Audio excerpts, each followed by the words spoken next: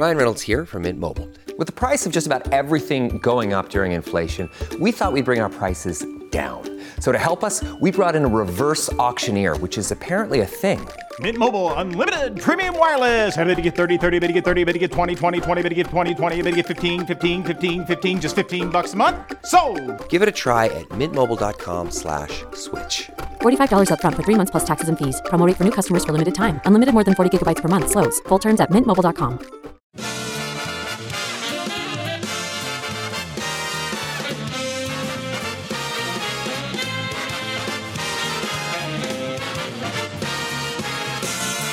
Live from the city that never sleeps. 17 miles from Madison Square Garden, New York City. It's America at Night with Rich Valdez. America's favorite late night talk program featuring interesting guests from around the world and calls from across America. And now, here is your host, Rich Valdez. Hi there, good evening, and what's up, America? I am Rich Valdez, Valdez with an S, at Rich Valdez on all of the social media, and welcome to the program. 833-482-5337 is the phone number if you want to join us on our late night national town hall. I hope that you will join us. 833-4-VALDEZ. Again, forgive my raspy voice. The allergies have beat the tar out of me. A little bronchitis last week, and this is the residual of that. So I appreciate your patience, but we're going to tackle these issues and break down the news of the day like we do every single day, and it's really an honor to do it. All right, let's go. I want to talk about what happened earlier today because Biden's been making the rounds, right? From yesterday, from today, there was some breaking news earlier this morning. We have the Supreme Court deciding against affirmative action, which since its inception, just like Roe versus Wade, it's been controversial the entire time with people saying that is extra constitutional or unconstitutional. And today the court deciding, yeah, that's right. We can't sit here and base this stuff on race. And that's it. And Biden coming out very sternly afterwards. And there's a few of these clips of Biden. I want you to hear a couple of them. But he really wanted to stress the idea that discrimination still exists in America. It's clip number 4 tonight. And he says it 3 times, which is so odd. It's kind of like, I don't want you to forget this. You would think as president he would want to get to a place where we have less discrimination. And I don't believe that we can live in a world where we're devoid of sin, right? And I think that's what that is. There's always going to be an evil nature. But here's Biden. The court says, quote, nothing in this opinion should be construed as prohibiting universities from considering an application's discussion of how race has affected his or her life, but be it through discrimination or inspiration or otherwise, end of quote. Because the truth is, we all know it, discrimination still exists in America. Discrimination still exists in America. Discrimination still exists in America. Today's decision does not change that. Yeah, I wish there was a Supreme Court on any part of this planet that could change something like discrimination. But that's not something you can legislate, right? You can say it's wrong to do it legally, but you can't force people to be good, right? There's laws that say you can't kill people, but people kill people all the time. And that's the point that I'm making. So to suggest that somehow today's ruling promotes discrimination, it's the exact opposite, right? Nobody's going to discriminate against anybody. The ones that are discriminated against the most have been Asian American students who culturally, it's their cultural upbringing, their existence in life from when they're little kids is to be extremely successful academically and professionally. And not everybody has the same drive. Not everybody has the same cultural upbringing. So I think it's fair when somebody that is, Korean, somebody that is from India that has this Asian, South Asian upbringing focused on education, good for them if they have the best grades ever and they want to go to whatever school they want to go to. And, who am I to say that they shouldn't be able to go because they're not Hispanic or black? I didn't earn the spot that they earned. This has to be based on merit. And I'm not telling you anything you don't know. I think everybody here knows that. But somehow, some way, there are people that think that, you know what, you aren't good enough to do it on your own. So you need some sort of affirmative action. You need to be what they call the diversity hire, the token this or the token that. I think that's some of the most racist and offensive stuff I've ever heard. It just is. And for Biden to double down on that, to me, it's just so telling of what he really thinks of minorities. Like, listen, you could be successful too as long as we have affirmative action. I don't know if that's necessarily true. I think plenty of people can succeed, irrespective of their race, irrespective of a lot of things. Anyway, that's that on that one. But he didn't stop there. He went on. He wants to now direct the Department of Education to examine the practices that hold back what he calls an inclusive student body. And, this is one of those things that I find interesting. Maybe Joe Biden should go to a hospital. You just go to a hospital and ask the people that work there, especially when you see similarities, when you start seeing a lot of people from one part of the country and they all work in this field. Say, or many of them work in this field, and ask them, what draws you to this field? I think he'll learn exactly what he's directing the Department of Education to do. Listen to Cut 5. Today, I'm directing the Department of Education to analyze what practices help build a more inclusive and diverse student bodies and what practices hold that back. Practices like legacy admissions and other systems that expand privilege instead of opportunity. Colleges and universities should continue their commitment to support, retain, and graduate diverse students and classes. And companies who are already realizing the value of diversity should not use this decision as an excuse to turn away from diversity either. We can't go backwards. I know today's court decision is a severe disappointment to so many people, including me. But we cannot let the decision be a permanent setback for the country. We need to keep an open door of opportunities. The way you keep an open door of opportunities is by allowing people to succeed based on merit and not based on race.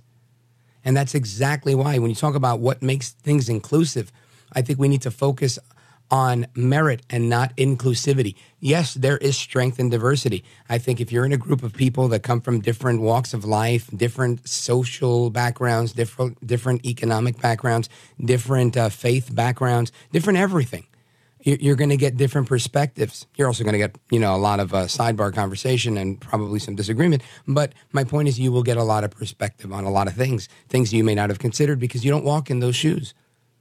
But what we can't do is place diversity above merit. If the job is to do 100 push-ups, you can't say, well, because this person had a very interesting experience because of their race growing up, you only have to do 50 push-ups. Or we give you, 75 for you because you had issues.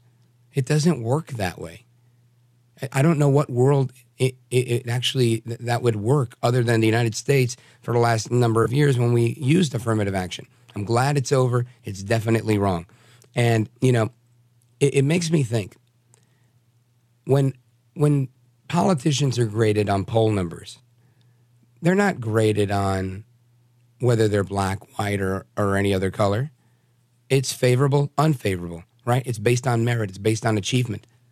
This is why you see El Trompito Donaldus Magnus, the 45th president of these United States. You see him do relatively well in almost every poll, in every matchup against Biden. That's why you see Kamala Harris doing horribly bad, right? I mean, I think the latest poll they have has a number that's so low, it broke the history, right? Broke the record for the historically lowest favorability or unfavorability, lowest favorability, highest unfavorability number we've ever seen for a vice president.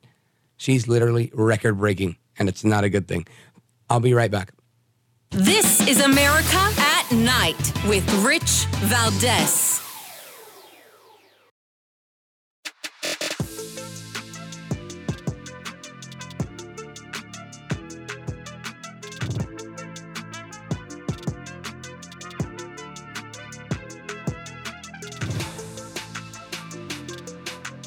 America at Night with Rich Valdez. What she so rightly has articulated, as I take away from her writing and the way I feel about it, is the disappointment is because this is now a moment where the court has not fully understand the importance of equal opportunity for the people of our country. This is literally the definition of equal opportunity. Everybody has the same shot right now. I don't know what's going on anymore in this country. You have this landmark decision. They finally correct a decades-old wrong, and the vice president is all out of sorts. Of course, that's Vice President Kamala Harris, who I like to call Que mala eres, which in Spanish means how bad she is. Vice President Que mala eres is the recipient of some very bad marks. Listen to this. She's got the worst vice presidential rating in NBC News polls history ever. NBC News said Harris's net, negative 17 rating was the lowest rating for a vice president in the history of its poll. Wow. This is... It's a first, and I want to break it down with our buddy. He's presidential historian and a friend of the program, Craig Shirley. Welcome to the show. Oh, thank you, Rich. Thank you for asking me. You bet. Always a pleasure. And I wanted to get your reaction to this because being that she's making history here, not the type of history that you typically deal with, but history nonetheless. Right. What's your initial reaction to this?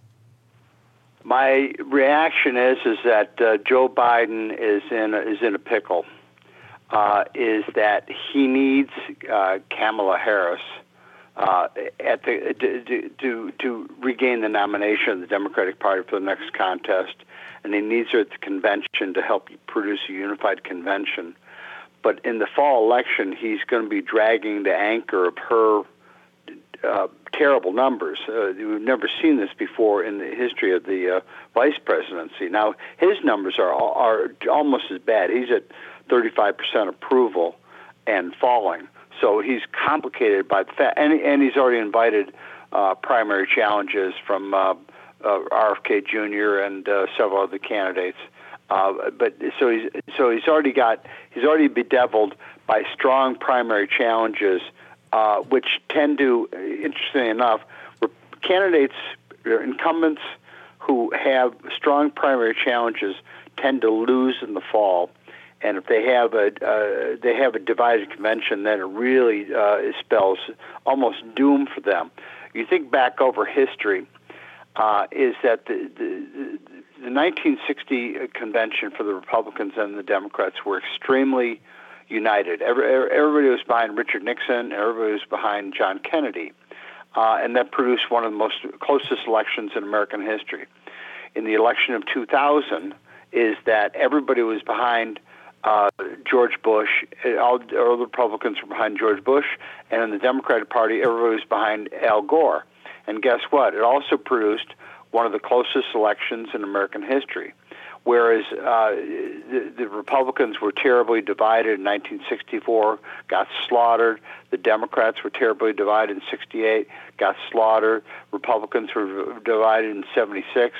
They didn't get slaughtered, but they still lost. The Democrats were divided in 1980. They lost, and down through history. A presidential ticket, a presidential convention that produces a unified convention tends to win in the fall, and a divided convention, that's really the first time the American people, because they're logical about these things, unlike, say, you or I, about how we observe politics. American people pay attention to politics really when it's important, and usually that starts with the presidential campaign, and then really after the World Series is when they really start to focus on the election. But candidates, conventions are very, very tricky. You've got to, and she will help him produce a unified convention, the Democrats. But she's still an anchor that he has to drag in the fall election against whoever the Republican nominee is going to be. So he's damned if he does, and he's damned if he doesn't. Yeah, well, this is interesting to me because I feel like Joe Biden is in everything you said is valid. But I feel like he's in an interesting spot because I feel like a lot of Democrats don't even want him to run, but he's kind of the only shot because they have no bench. So what happens in a situation, a nightmare scenario like the one that you're discussing, where they have this fractured convention? What happens?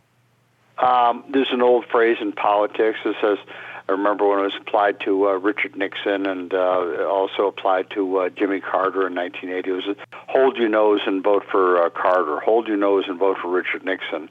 And that's what Democrats' attitude is going to be about Biden, is hold your nose and vote for Joe Biden, because there is no alternative.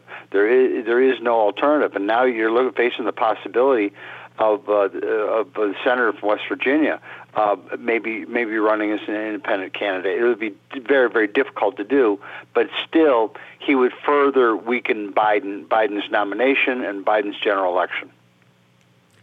Yeah, I think he is going to be a thorn in his side. Now let's talk about his campaign. Joe quickly. Manchin. I meant to say Joe Manchin. Yeah, but yes, he will be a thorn in his side. Absolutely. So what does the scenario look like if you've got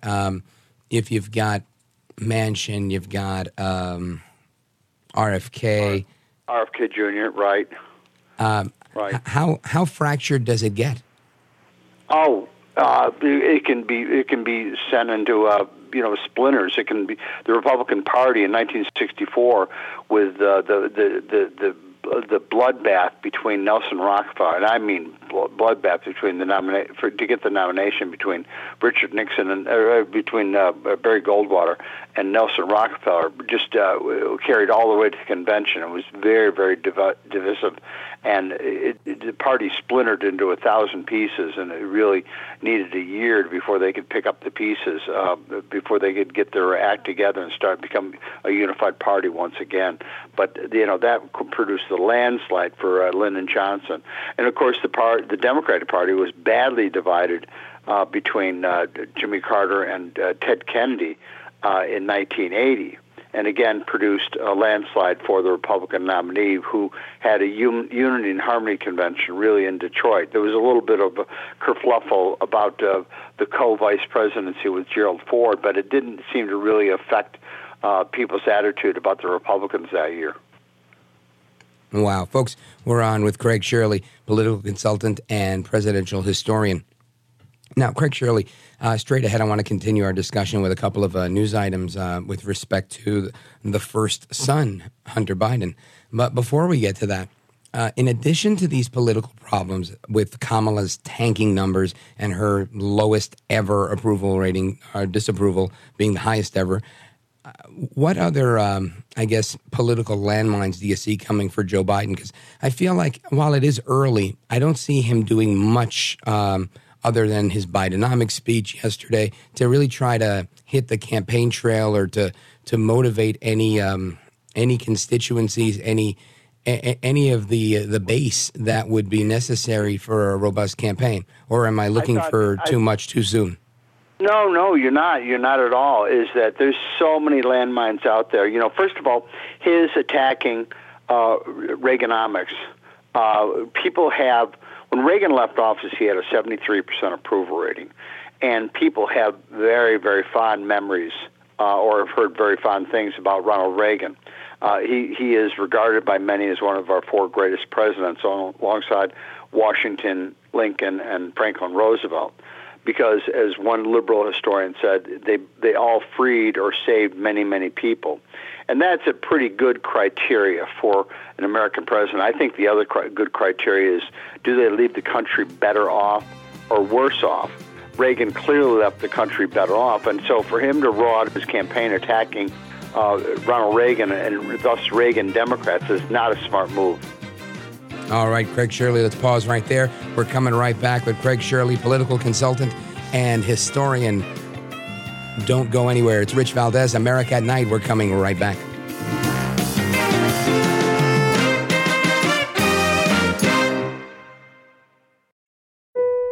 Are you into weird, spooky, and strange history? Horrifying History tells you about the side of history that people don't normally talk about. We tell the tales of haunted places, infamous true crimes, unsolved mysteries, the paranormal, and then we look to history to see where the truth actually lies.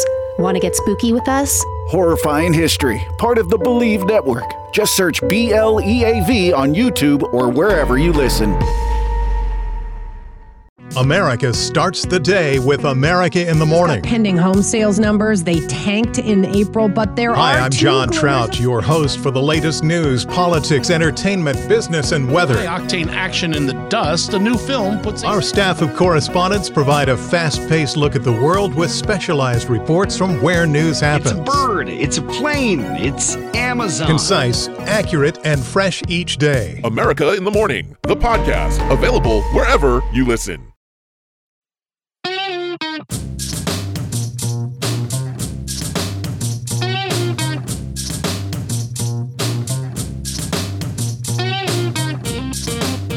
Well, thank you, Rich, and thank you for everything. I know you very well, and I listen, but I have a lot of people that listen, and they love your show, and I appreciate it very much. America at Night with Rich Valdez. How many times have you ever spoken to your son about his overseas business dealings? I've never spoken to my son about his overseas business dealings. And as far as the president's involvement in that? So that's kind of the crux of one of the issues here is that we weren't allowed to ask questions about Dad.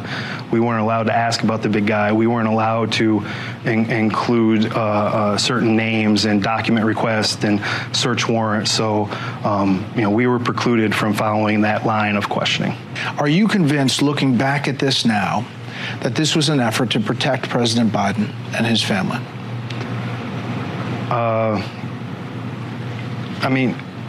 We were conducting an investigation of Hunter Biden, and we were trying to follow the normal process. We were trying to get to the bottom of it, and ultimately, if it was going to lead to another individual, we should follow that to determine what is actually happening. But there were definitely hindrances that I've never seen before in my 14 years concerning this investigation that didn't allow us to follow through on an investigation of any other individual to include President Biden. All right, so that's Gary Shapley. He's the IRS whistleblower. He was on Fox News. He's also been on 60 Minutes. You've heard him lately. And he's been talking about how he wasn't allowed to pursue the investigation that would have led to President Biden. And his answer to when they asked him, did you want to investigate President Biden? He said no, but the facts said that we had to. And this was stopped. And I'm still amazed that we haven't heard a single statement from any member of law enforcement saying, we take these things seriously, we're going to look into it. Not a thing, not a word. Mum is the word. Our guest is Craig Shirley. Craig Shirley, a political consultant, a presidential historian. When you hear this with respect to the Hunter Biden investigation that potentially could include President Biden, what do you think? It's a new world, Rich. This is not the FBI that we grew up and admired for so many years. This is not the FBI that was rooting out communist thugs in America, that was rooting out organized crime and the mafia and things like that. This has now become a political unit. This now evolved into a political unit, like so much of the Washington bureaucracy, which is what the founders really were worried about, is that a concentration of power would lead to corruption, and we're witnessing it in real time. Is that a concentration of power leads to corruption? When I was in high school and I wasn't falling asleep in physics, I remember the teacher saying that power can neither be destroyed nor created; it can only be moved around. And from the time of the New Deal right up to the time of Ronald Reagan, the power was moving slowly but steadily away from the American people to Washington. So there was an imbalance. And then Reagan reversed the flow and sent it back to reduce the power of Washington and sent it back to the people. That is reversed course again under Obama and under, unfortunately, the Bushes, both Bushes, under Obama and under Joe Biden, where the power now is more residing in Washington. And when you have absolute power leads to the corruption. It leads to corruption and the diminution of personal freedoms. And we see that every day. Every day you're reading a story about some new offense by the national government against an individual, some right taken away, some inviting somebody's home, somebody all manner of things, offenses against the American people, and it's going to continue that way. And in fact, it's going to get worse as long as Washington accumulates more and more power, and there's less and less power for the states and localities and individuals. Now, Craig Shirley, I'm wondering, or I'm curious, I should say, what are your thoughts with respect to how the Hunter Biden factor plays out for Biden? Right, so I think he spent all of his time saying, "My son, he's done nothing wrong." Then a few weeks later goes by, and he says nothing because his son has literally agreed to take a plea deal to plead guilty to 2 crimes. So, right. Can he now say, "My son's done nothing wrong"? I'm pretty sure no. So now he says he's the smartest guy. No, he can't say that. I can't say that, can he? Can't say well, oops, I was wrong. My son is a thug and a crook. He has been spreading around influence money around the family, and by the way, he's been spreading it around my direction too. I don't think there's any way to PR this thing. I really, really don't. Rich the only hope he has is that this is going to blow over. Then Republicans, hopefully, they'll count on the Republicans not to try to revive this issue, and the national media, of course, will sweep it under the rug, as they have for every scandal against the Democrats for the last several years. That's the other thing that has really changed in America. When the founders and framers were crafting the Constitution in September of 1787, the First Amendment is clear, that personal rights is the freedom of religion, freedom of assembly, freedom to petition your government. But oddly jammed in there, it doesn't really fit in there, but oddly jammed in there is freedom of the press. We always refer to the First Amendment as freedom of press, overlooking the fact that there are many other important freedoms in the First Amendment. But the press always makes the First Amendment about the press and ignores the others. And it's not that the founders and framers liked the pamphleteers and the broadsheets of the time. They despised them. They hated them.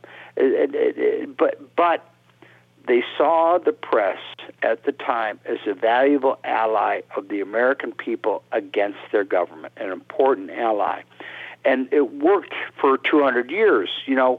John Adams imprisoned newspaper editors who displeased him, who were later freed under the repeal of the Sedition Acts under Thomas Jefferson. Abraham Lincoln imprisoned editors who displeased him during the Civil War. Woodrow Wilson moved against newspaper editors who displeased him. FDR complained about newspaper editors, complained about John McCormick and the Chicago Tribune. And Kennedy canceled the subscription of the New York Herald because he disagreed with this Republican editorial policy. But the fact is it worked. Is that as rough as it was, as ugly as it was, is that it worked. Is that the newspaper editors were doing their job, holding the elected officials' feet to the fire. And it worked down through until, I would say, about Obama, and then you saw a rapid change where the press was no longer an ally of the American people, but instead an ally of the Washington bureaucracy. So you have the Washington bureaucracy and the national media arrayed together against the American people, and that's a very, very dangerous situation. This is just eerily similar to a conversation I had with Carrie Lake 2 nights ago, where she said she was making over $1 million, 7-figure deal, being a TV news anchor, and she got disgusted after doing it for 30 years because it had gone away from everything you're just saying. That she said she had felt she'd become part and parcel of this bigger uniparty system, that they were just the mouthpiece of these political establishment types. I'm not surprised at all. And what I think is crazy is I don't know that we can turn back the hands of time. Do you? No, but we have to go forward. Well, most republics do not survive the 3rd century. Greece, Rome, France is on its 5th republic. The United Kingdom, after Oliver Cromwell, is that all their republics collapsed after the 3rd century. And I'm not sure. I like to think that America is a very special country, and it is a special country. It certainly was when I was born. When I was raised here. But I'm not sure that America is special enough to survive its 3rd century. Is that we look all around us, is that in every regard, whether economically, politically, just stylistically, or basic manners, in 1,000 different ways, I see the slow undoing of America, of the exceptional American and the exceptional America. And I think that we're headed toward, and I know this sounds crazy to some people, but believe it or not, we have broken up before in our country, not just the war between the states, but at other points in history, is that states have moved away from the national government, if only for a time. And the Constitution is very, very clear that any state can leave whenever they want. And I know it's crazy to think so now, but I don't think in 20 or 30 years from now it's going to be crazy to think. We're having serious discussions among serious people right now. Is that can America survive with its 50 states, or is it going to break up into what I would my short answer, my short term. Or my short, I can't think of the word. Answer? Yeah, right. My short answer would be sane America and insane America. Look, right. You already have parts of western Oregon that are trying to secede and join Idaho. Staten Island is trying to secede from New York State. Is that in many cases you have grassroots movements. Atlanta is trying to secede from the state of Georgia. In many cases around the country, you see grassroots movement to pushing for the secession of various states and counties and localities from the United States or from their state, their offending state. So I don't think I know it sounds crazy now, but projecting into the future, looking 20, 30 years in the future, I don't think it's going to be so crazy. Is that, and there'll be, if there was a breakup, it would be, the South, Texas, Ohio, Idaho would be, one would be sane America, and insane America would be New England, New York, Illinois and the West Coast, and it's a balkanization. But we've had balkanized countries for years around the globe, and they survived just fine. So it's broken up. So what?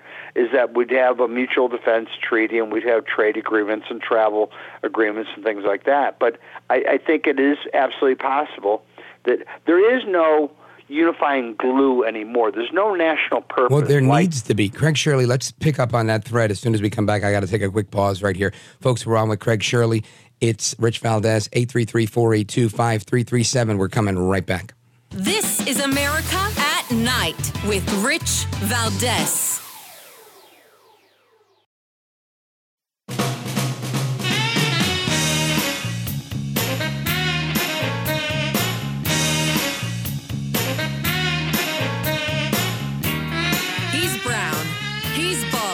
And he's breaking it down.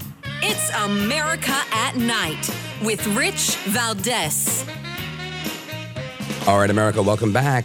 I am here with Craig Shirley, presidential historian, political consultant, and we were just discussing his thoughts on how we are lacking the glue that held America together as a fabric.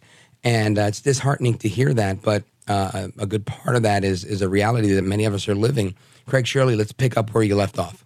Sure.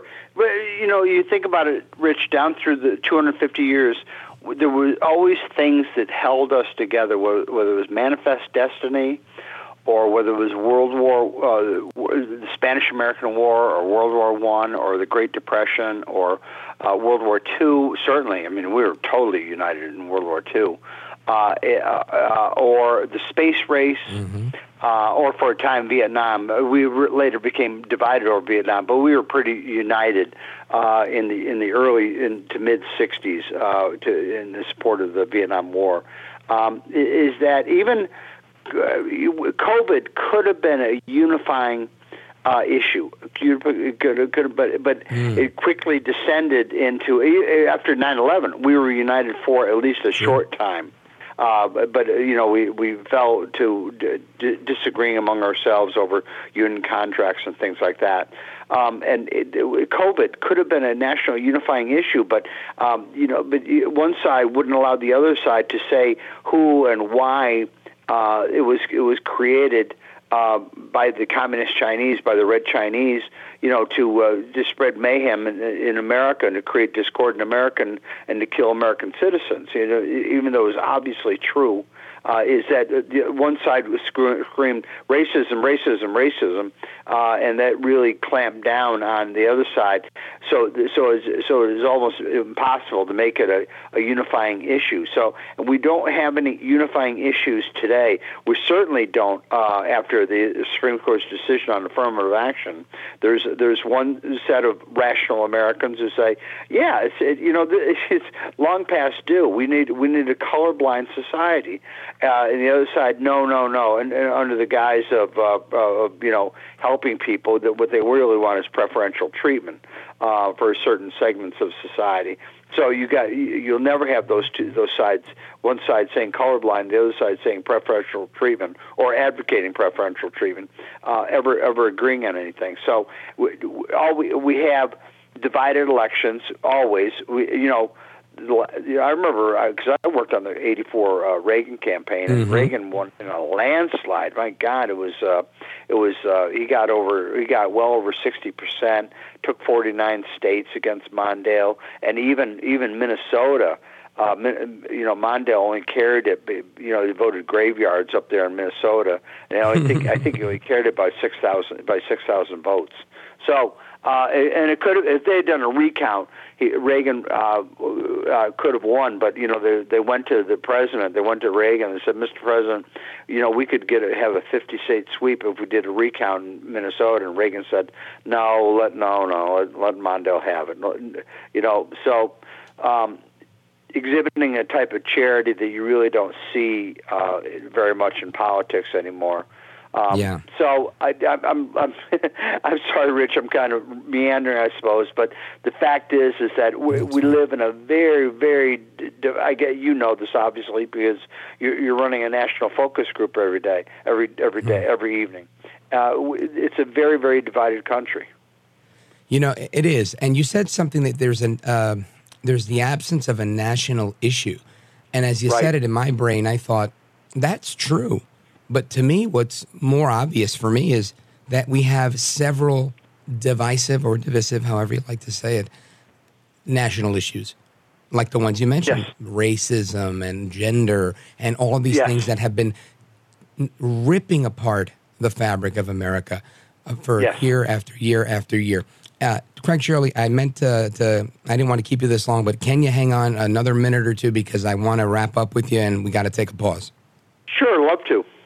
All right. Folks, we're coming right back with Craig Shirley, 833-482-5337. It's Rich Valdez, America at Night. This is America at Night with Rich Valdez.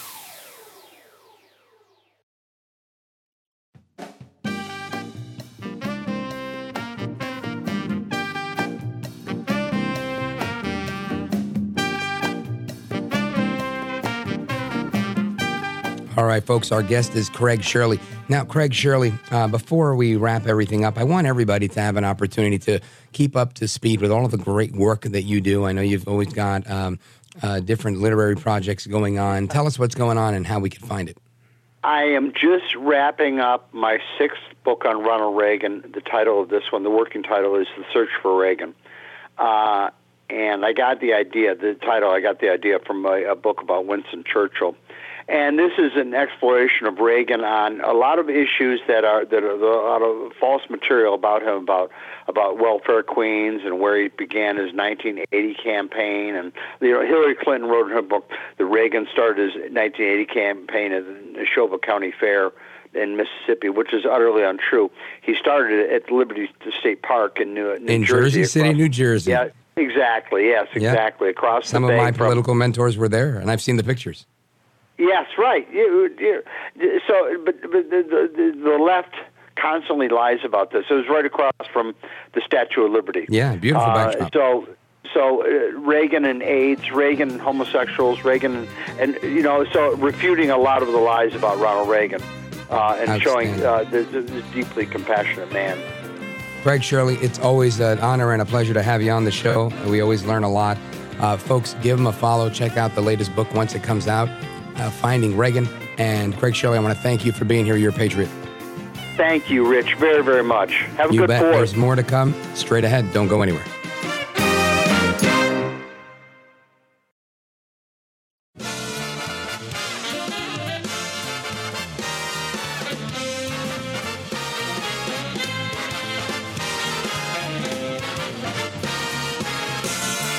Live from the city that never sleeps. 17 miles from Madison Square Garden, New York City. It's America at Night with Rich Valdez, America's favorite late-night talk program, featuring interesting guests from around the world and calls from across America. And now, here is your host, Rich Valdez. Hi there, good evening, and what's up, America? I am Rich Valdez, Valdez with an S, at Rich Valdez on all of the social media. Your liberty-loving Latino amigo. Happy to be here with you, and welcome to the conversation. If you want to join us, 833-482-5337 is the phone number, 833-4-VALDEZ if you want to chime in, or you could always get us online at Rich Valdez on all of the social media. Now, a couple of things. Huge decision, huge, as El Trumpito would say, a huge decision that came out of the Supreme Court today, affirming the ban on affirmative action. And that was a big deal, something that needed to stop a long time ago, in my opinion. And that was the case today. A lot of people up in arms. Joe Biden had lots to say about it. He was very, very upset with the decision, but constantly making references to discrimination not being over in America. It was quite the spectacle, his speech. But lo and behold, that is now the law of the land. Merit has presided and succeeded in the face of favoritism, right? Because that's really what it was, picking and choosing who gets the preferential treatment. So that's done. Then we got former Vice President Mike Pence. Former Vice President Mike Pence visited current President Volodymyr Zelensky in Ukraine. And nobody knew that was going to happen. And I find it interesting. I was very critical when Barack Obama ran for president and he was campaigning in, I think it was Berlin in Germany. And now I'm thinking, is this how we campaign for president now in the United States, by making a trip to the Ukraine? Or I should say just Ukraine. Somebody will call and correct me. But I don't know. I don't think it bodes well for him, honestly. I honestly don't know. I think people are going to say we've seen more of Mike Pence on the ground in Ukraine than we've seen of him in the United States. And while that may not be true, I think that's going to be the perception. But we shall see how that goes. And there's some other news with respect to fentanyl coming across the border. Governor Ron DeSantis had some choice words about that. Listen to this. All options are on the table to defend the American people. People are dying by the tens of thousands because of the fentanyl that's trafficked in. And we talk a lot about the porous border, and it is very porous, and it's sad, and there's vast expansions where there's no wall, no barrier. We're going to obviously build the wall and do that. But what I've seen in my trips down there, and I've taken a number of them, the cartels will actually cut through the good part of the border wall. like a blowtorch or a saw. They have backpacks on. They run in the drugs. So my view as Commander-in-Chief would be is we have to have appropriate rules of engagement to say if you're cutting through a border wall on sovereign U.S. territory and you're trying to poison Americans, you're going to end up stone cold dead. We are not going to put up with this. And there you go, Governor Ron DeSantis campaigning and making his case for why we have to clamp down on illegal immigration, in particular to stop the flow of drugs coming into the country. And, you know, drugs are a big deal because while we hear the ugly side of things all the time, and I'm talking about when we hear about a teenager or an infant that came in contact with fentanyl or something like that, these are horrible stories, and we hear way too many of them. But we don't hear about is the not so often told story of addiction, right? Where we it's alluded to every now and again when we talk about Hunter Biden and his ongoing battle, and he seems to be better now, and I'm glad he is. But we don't talk about addiction as much as we do. We had a caller that called in one time who mentioned that they were addicted to fentanyl and they were buying it on the street, and it was very eye-opening for me because I didn't realize there were people that could be addicted to fentanyl. I thought it was that type of thing where you were trying to buy cocaine or trying to buy this or trying to buy a pill and it was fake or laced or this and that, and then you end up dead, right? What do I know? But there are people that seek out that drug and abuse that drug and are addicted to that drug, as there are many other drugs, because indeed addiction is a huge problem. And that's why I want to talk about addiction a little bit, because addiction is an interesting thing, and so many people feel like they're hitting a brick wall when they're dealing with it. But there's a story in the New York Post that says that the prescription drug for weight loss and the management of one's A1C, the hemoglobin A1C number, that's the internal number in your body that measures your blood glucose and whatnot, that Ozempic, like I said, diabetes management, weight loss drug, could be an accidental treatment for addiction. And I found that to be very interesting. So I said, let's find out with somebody that's in the field and learn a little bit more about that. Drew Dutton is the president and CEO of Phoenix House, Texas, a center where they deal with addiction issues. Drew Dutton, welcome to the program. Thank you so much for having me. Glad to be here. Yeah, thank you.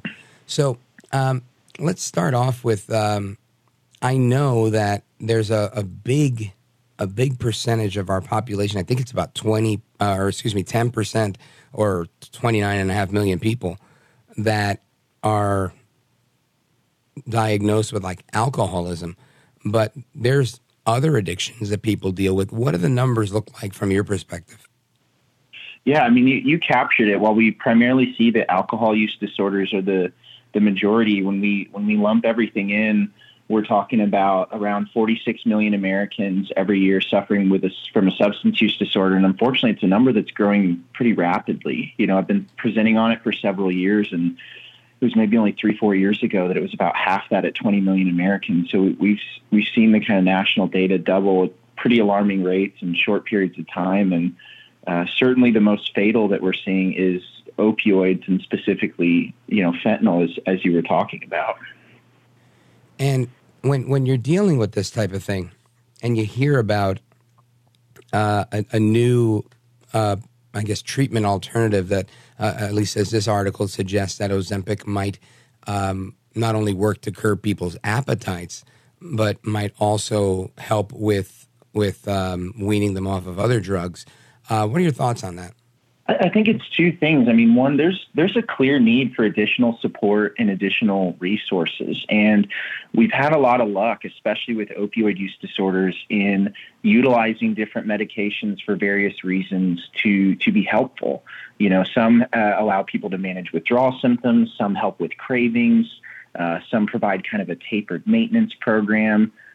Some are helping treat, psychiatric or mental health issues alongside the addiction. And, some medications like Narcan help treat when someone's experiencing an overdose. So, the second part is if we're able to do the proper research for this medication and really validate, what is a little bit anecdotal right now, and, and show that we've got maybe another tool that we can add to the tool belt, that's going to be extremely valuable, in the fight against everything we're up against with addiction and opioids. It sounds like it's very early stages, but if this turns out being something of great use, it's certainly going to be really, really important to treatment efforts that, that we're actively involved in as well. Yeah. And just for the audience's sake, this drug, Ozempic and Wegovy and Mounjaro, they're all what I think they call them GLP-1 inhibitors, which affect the part of the brain that produces certain levels of impulse. And apparently this controls that along with controlling your insulin and blood sugar. And interestingly, it's helping people stop impulsive behavior, at least like you said, anecdotally. I don't know if this is going to be the end-all, be-all of anything, but I think the larger conversation at hand is how do we handle addiction moving forward? And again, you're on the front lines of that, so I want you to answer that question on the other side of this break. Folks, we're on with Drew Dutton. He's from Phoenix House, Texas. Our telephone number, 833-482-5337. We'll be right back. This is America at Night with Rich Valdez. Call now, 833-4VALDEZ. That's 833-482-5337. 833-4VALDEZ. That's Valdez with an S.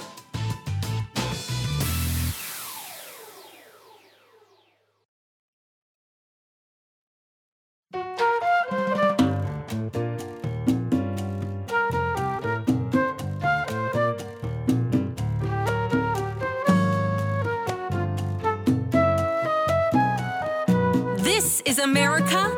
This is Night. This is Rich Valdez.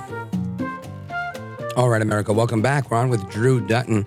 He is the CEO of Phoenix House, Texas, a treatment facility for addictions. And Drew Dutton, what made you get into that line of work? Sure. So addiction was something actually that I dealt with as an adolescent.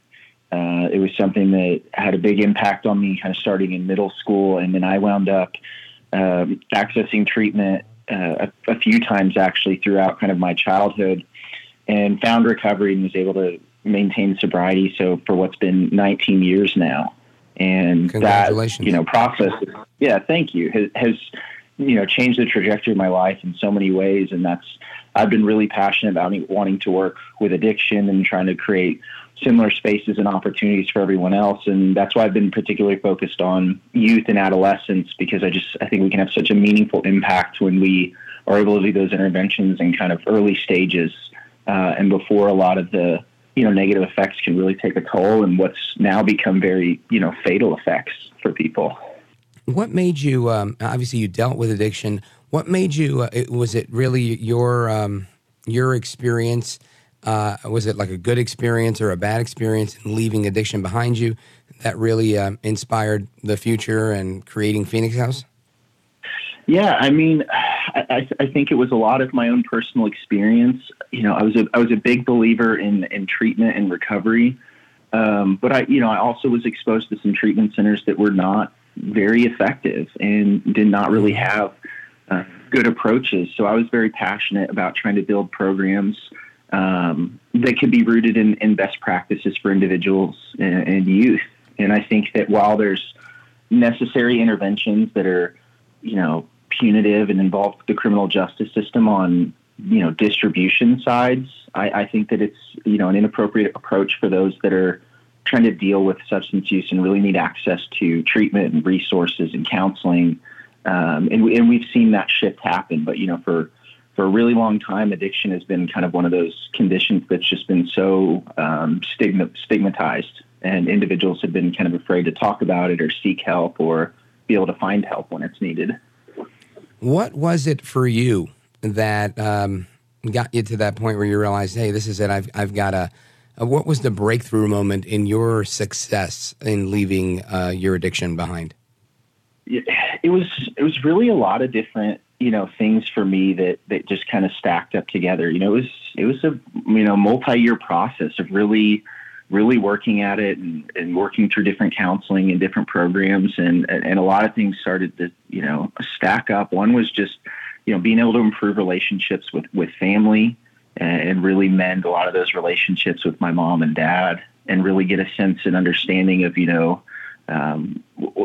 just what they'd hoped, for me and how they wanted to be supportive, and a lot of the ways that we just had kind of lost touch with one another. And a lot of it was having access to really good teachers.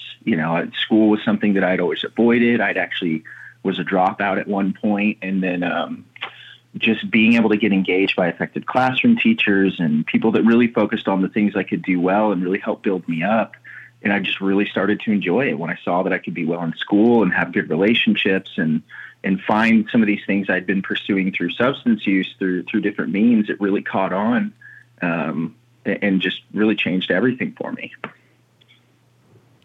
What were some of the triggers or issues that led you to use or abuse substances to find relief? I think a few reasons. I mean, part of it is, just being exposed to it through the social group I was a part of. It wasn't something I went out and sought. It was something that I had a group of friends that were, involved with at the time. And then I think it became something that helped with a lot of just depression and anxiety and different stressors that I was dealing with throughout childhood. And then it started, what I couldn't see is that it was causing a lot of the things I was turning to it to try to use. The stress was now legal complications, conflict with family, conflict with others, starting to fail in school, which were all results of the substance use, but then kind of turning back to it to try to solve the problems it was causing and kind of getting stuck in that pretty vicious cycle. And what would you say was what helped you the most in your own recovery? I would say it's having a positive support system. I have a family that I can really lean on. I have an incredibly supportive, wife in my life, and we've been able to start a family together. Have a wonderful son that I get to be the father to, and just an unbelievably supportive group of friends, and being able to work in the environment that I do through Phoenix House and kind of be able to see that change is just continues to provide really good motivation. But being able to have those resources when I do, face challenges now, having something positive to be able to turn to and lean on. And what's your best words of wisdom, or what do you tell the people that are at Phoenix House, Texas, when they're in a jam and they're coming to you for help? What's your best advice for them and those that are listening? I think it's that recovery is possible. That there's really no one that can be ruled out, and if that's sharing my story, or a lot of times it's them hearing the stories of alumni or maybe staff that we have are in recovery, but being able to figure out what they want their story to look like and what they'll be able to accomplish. I think that, a lot of times people dealing with addiction have just been get stuck in systems or positions where people are just focused on everything they're not able to do and the things they're doing wrong and they're not focused on. So really trying to build an environment that emphasizes the strengths and resources that these individuals have and all the potential that's really there. And for a lot of the kids we work with, we might be the first set of adults that have really emphasized that in them and focused on that with them. And we see a really powerful reaction and response when people are able to be in those supportive environments with people that really believe in them and their strengths. And we see incredible change take place when it does. Wow. Now, let everybody know how they can learn about the work that you're doing at Phoenix House, Texas, and how they can follow you. Yeah, so you can reach out to us at contact@phoenixhousetx.org or go to our website, phoenixhousetx.org. Or you can call us if you're, looking for options for support. We're happy to work with and provide resources to anyone that needs it. Our assessments, our treatment, all of the options and services that we provide are at no charge to families or individuals. And then we've got a number, 844-PH-TEXAS as well. Outstanding. Well, keep up the good work and congrats on your sobriety. And thanks for being here. I appreciate it. Thank you so much. I appreciate it as well. You bet. All right, folks, there is more to come straight ahead. We're going to continue our discussion, our national discussion on all of the news that happened in the day. And we've got Independence Day coming up. And, of course, it wouldn't be appropriate if we didn't acknowledge some of the American heroes out there. And one of them is going to join us straight ahead, Colonel Eric Buer. I was going to say Bauer, but it's Buer. And he's a retired Marine Corps colonel, and he's coming up next. Don't go anywhere.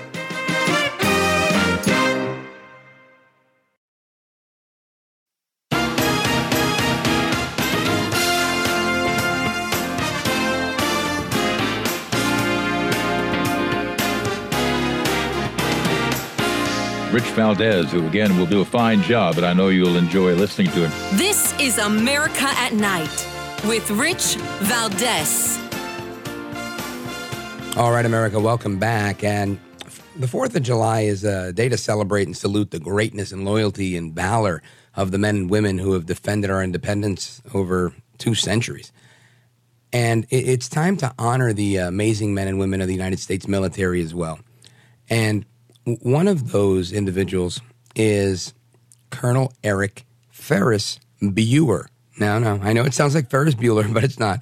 Colonel Buer is retired from the United States Marine Corps and flew the Cobra attack helicopter with complete with devastating firepower to our enemies. And it's my pleasure to welcome him to the program. Colonel, welcome. Rich, thank you, and thank you for your team for getting me on tonight. You bet. Now, I know that you've written a book, Ghosts of Baghdad, the Marine Corps gunships on the opening days of the Iraq War, and I want to encourage everybody to check out the book and buy a copy for yourself and buy a copy to give away to somebody who would enjoy it. But I want to, I guess, start off with, as the Independence Day is upon us, tell us, what is Independence Day in your view? Rich, it's a great opportunity for all Americans to have a chance to reflect and think about our rich history, think about where we've been, where we are, where we want to go as a nation. And for me, having had the great fortune to serve in uniform for several years, it allows me an opportunity to think back of all the people I've served with and just in my own way say thank you. So it's a great day for me. I always look forward to it. Now, Colonel, I know that I'm reading what I was sent here, and this is interesting because I've never talked to anybody who's flown a Cobra attack helicopter. So tell us a little bit about that and what your service was like in terms of being on the Cobra. So the Cobra it's a wonderful platform. It's designed for what we call close air support. You're there to help support that Marine or soldier or sailor on the ground. And it took years of training, which I was very grateful for. And after years of training, you begin deploying. And deploying for me, I deployed throughout the world for years. I think I was in my about 15 years of flying when 2003 came. About 18 months after 9/11, we were deployed to Iraq. And so it's a privilege to fly it. It's a tremendous responsibility. But again, I love the idea that the mission is there to support those young men and women on the ground. It makes it very rewarding. Now, let's dive into the book, Ghosts of Baghdad, Marine Corps Gunships on the Opening Days of the Iraq War. What inspired you to write this particular book, and why that title? So for me, it was a story I knew that needed to be told. I needed to remember it. I didn't want to let it go, 30 years, 50 years, and try to recall and recount it. And so quite selfishly, I reached out to some old friends, and I had hundreds of hours of interviews, and that was probably one of the most rewarding parts of it. Reconnecting with people, listening to their stories, capturing their stories, understanding where they were at that time and place. But the ghosts themselves are everywhere. You face them in aviation. Anyone who spent time flying at night, significant time flying at night, that nothing scars you deeper than a good dose of horror. And flying at night it's incredibly dangerous. And so we were always being chased. I felt through my whole career I was always being chased by a ghost in one form or another. And by the time we got into sustained combat operations, the Ghost had morphed, and it became something bigger than all of us probably ever thought imaginable. Almost an insurmountable kind of enemy we're facing. So that was my motivation, a part of my motivation for the book. And the title, as you read the book, you'll understand, the reader will understand it. It'll follow me on that journey, and they'll understand what the Ghost of Baghdad means to me, and probably means something to them as well. Now, I find the term ghost interesting, right? Because they're not always friendly, unless it's Casper the Friendly Ghost. Why did you choose ghosts? And I guess, or maybe describe some of the ghosts that you describe in the book. So, just kind of imagine when you're flying. When you're a kid, you didn't always hear the door slam, right? But sometimes you knew you weren't alone, and it's those things that are in the back when you're flying, right? These sights and sounds that always have you second guessing what you're doing. And it's, again, incredibly unforgiving profiles we would fly. But in the back of my mind, I knew there was something out there. Sometimes it's the weather. The opening night we flew into it was a 50-year sandstorm. It's the weather and the winds and the environment that are fighting against you. And combine that with a pretty agile and intelligent enemy who wants to, make you go away. So that drove me to something that's probably not always as easy to describe, but something that's always present. And so the ghosts really describe, what we were facing. All right, folks, we're on with Colonel Eric Buer, retired from the United States Marine Corps. He's the author of Ghosts of Baghdad, Marine Corps Gunships on the Opening Days of the Iraq War. That's his book. I recommend getting a couple of copies. He's with us for another segment, so stick with us. 833-482-5337, 833-4-VALDEZ. This is America at Night with Rich Valdez. Call now, 833-4-VALDEZ. That's 833-482-5337. 833-4-VALDEZ. That's Valdez with an S.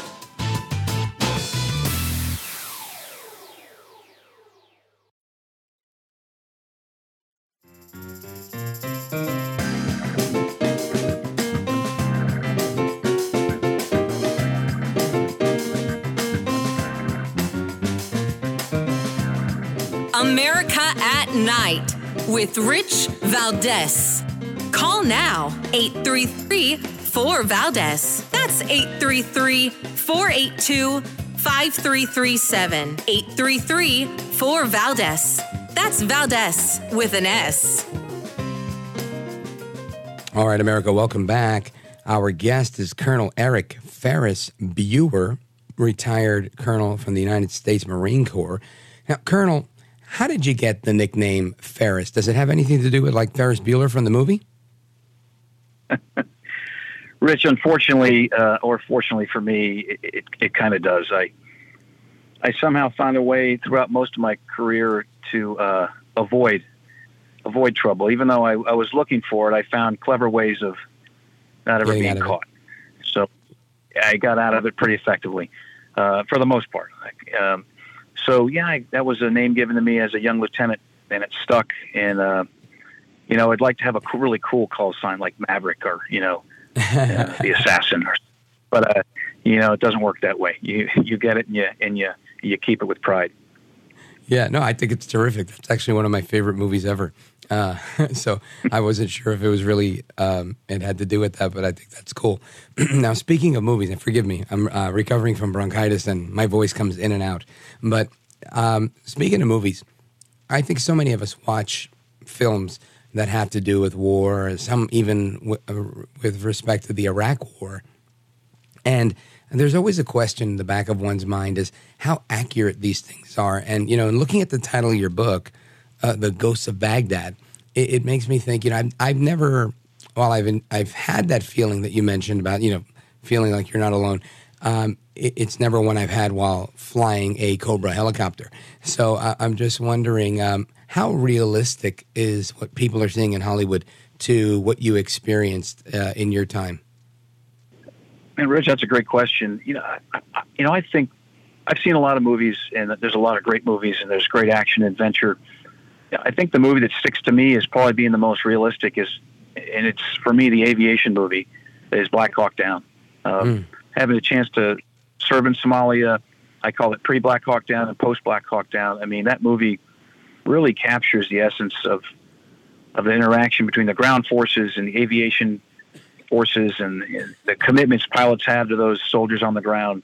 I look at that as kind of the high watermark of movies in modern combat.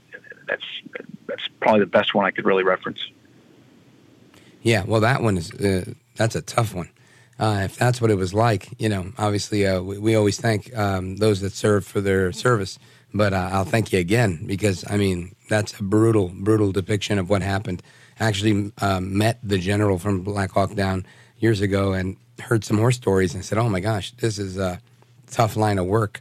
And what made you, as a kid or as a young adult, decide, you know what, I'm going to become an officer in the United States Marine Corps? I was in college. I think I was 19 at the time, and I was already thinking about what's next. And I ran into one of those silver-tongued devils known as recruiters, and they talked to me about things that I had a lot of interest in. A sense of teamwork and camaraderie. I'd been a pretty average athlete throughout college, but I enjoyed the team aspect of things. I enjoyed the challenges of it, and then once I got there, once I walked through the gates of officer candidate school, I realized this was very serious business. These are very serious people that took it, their profession to heart, and so they had me. They're like, well, we also fly and we do a bunch of other things. So this is exactly what I needed. And I didn't know how long I'd do it. Right. I thought it was great for me, and they trained me to fly, and I enjoyed it. And time just went by. Every time I thought I was going to leave the service to chase another dream, another challenge came to me, and I couldn't walk away from it.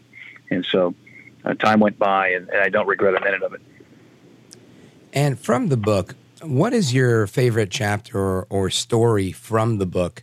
This way listeners can really get a sense of it and go out and buy a copy. So I don't really have one particular story. There are so many days there, but I do talk about one day in particular, and I talked to several groups of people about any given Tuesday. It's any given day. So it's a Tuesday, the 1st of April, and I'm launching out, and my wingman breaks down, and I join another flight for my squadron. And the night's not gotten off well, and we land, and we get mortared. And Marines are wounded. And, wow. And we go off, we execute our mission, and it didn't seem that big a deal at the time. But the pilot who came in and rescued him, I had a chance to talk to him years later, and it was a big deal for him. And simultaneously, Jessica Lynch, who had been captured, she was captured by the Iraqis in the town of Nasiriyah. She was a U.S. Army soldier. And Special Forces and went in and rescued her. They rescued her on that same night. We didn't really know what was happening.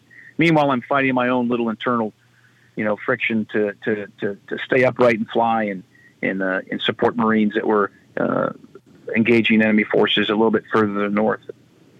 And I landed that next morning, and I found out all these disparate things had happened, and I quickly realized that it was just a Tuesday, and you have to be ready every single day.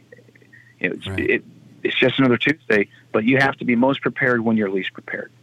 I don't know if that's really an overarching message I have here. The message I could tell everybody is it's an otherwise closed door. You can open this unlocked door, you can step in the cockpit with me and my co-pilot, with Matt, and my wingman, Bus and Ziggy, and we take off and we go fly, and you're with us.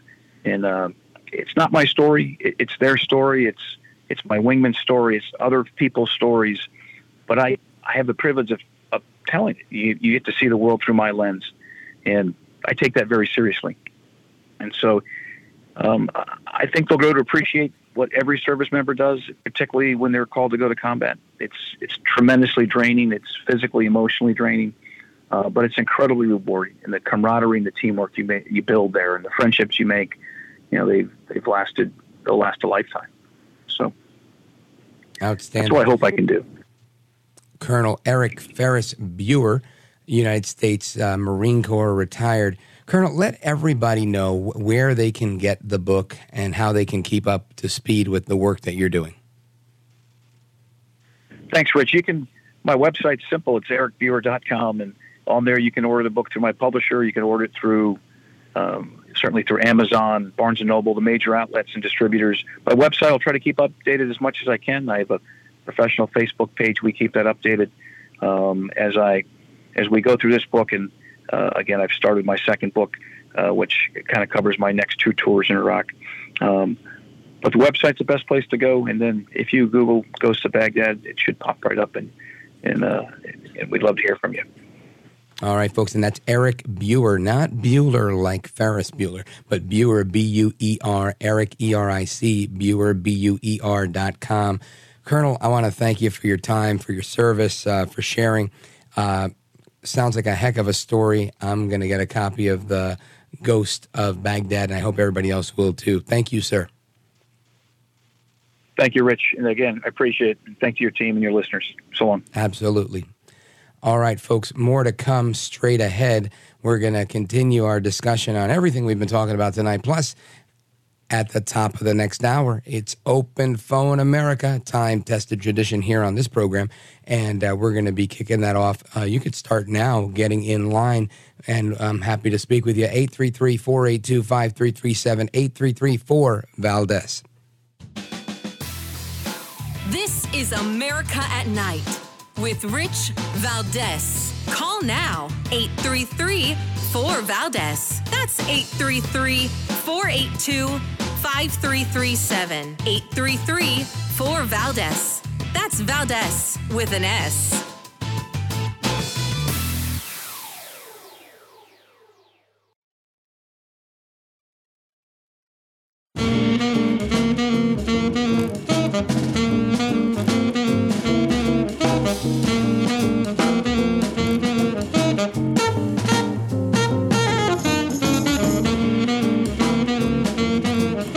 Call now, 833-4-VALDEZ. That's 833-482-5337. 833-4-VALDEZ. That's Valdez with an S.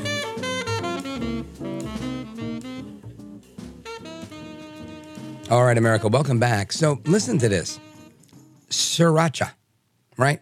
The hot sauce. There's a shortage of it, and prices are spiking up to $70 a bottle. Now, when I read that, I thought, this has to be the Onion. This has to be the Babylon Bee. This can't be real life that people are paying $70 for a bottle of hot sauce. But that's what's being reported by Courtney Moore with Fox 11 Los Angeles. Listen to this. Fans of sriracha sauce might have to find a new spice alternative. Continual chili supply disruptions are hampering production with one of the nation's leading sriracha sauce manufacturers for a second year in a row. Hui Fong Foods. Now, who would have thought that sriracha was produced by Hui Fong Foods? I would have thought it would have been like, some Mexican company.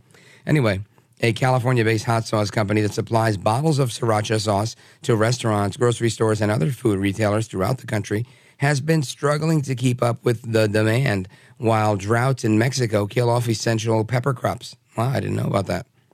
Now, resellers on e-commerce platforms such as eBay and Amazon are filling in the gap with single bottles for exorbitant prices.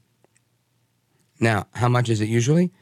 Well, typically the 9, 17, and 20-ounce bottles of Hui Fong Sriracha chili sauce retail for $5, according to listings from big box retailers like Walmart and Target. But it's sold out everywhere. Some of the recognizable green top bottles, which are colloquially referred to as rooster sauce in reference to the brand's rooster logo, are being listed and sold for around $30 plus shipping, which includes the 9, 17, and 28-ounce bottles. Now, listen to this. At the time of the article, eBay was listing this as the 9-ounce bottle for $27, the 17-ounce 2-pack for $54, and the 28-ounce 2-pack for $71.99. That is insanity. Absolute insanity. I mean, there's absolute no way I'm paying $70 for a bottle of hot sauce. Or, I don't know. Would you? Let me know. 833-4-VALDEZ, 833-482-5337. Get your calls in now. Any topic, anything you want. It's Open Phone America, and it starts right after this. Don't go anywhere. I'm Rich Valdez.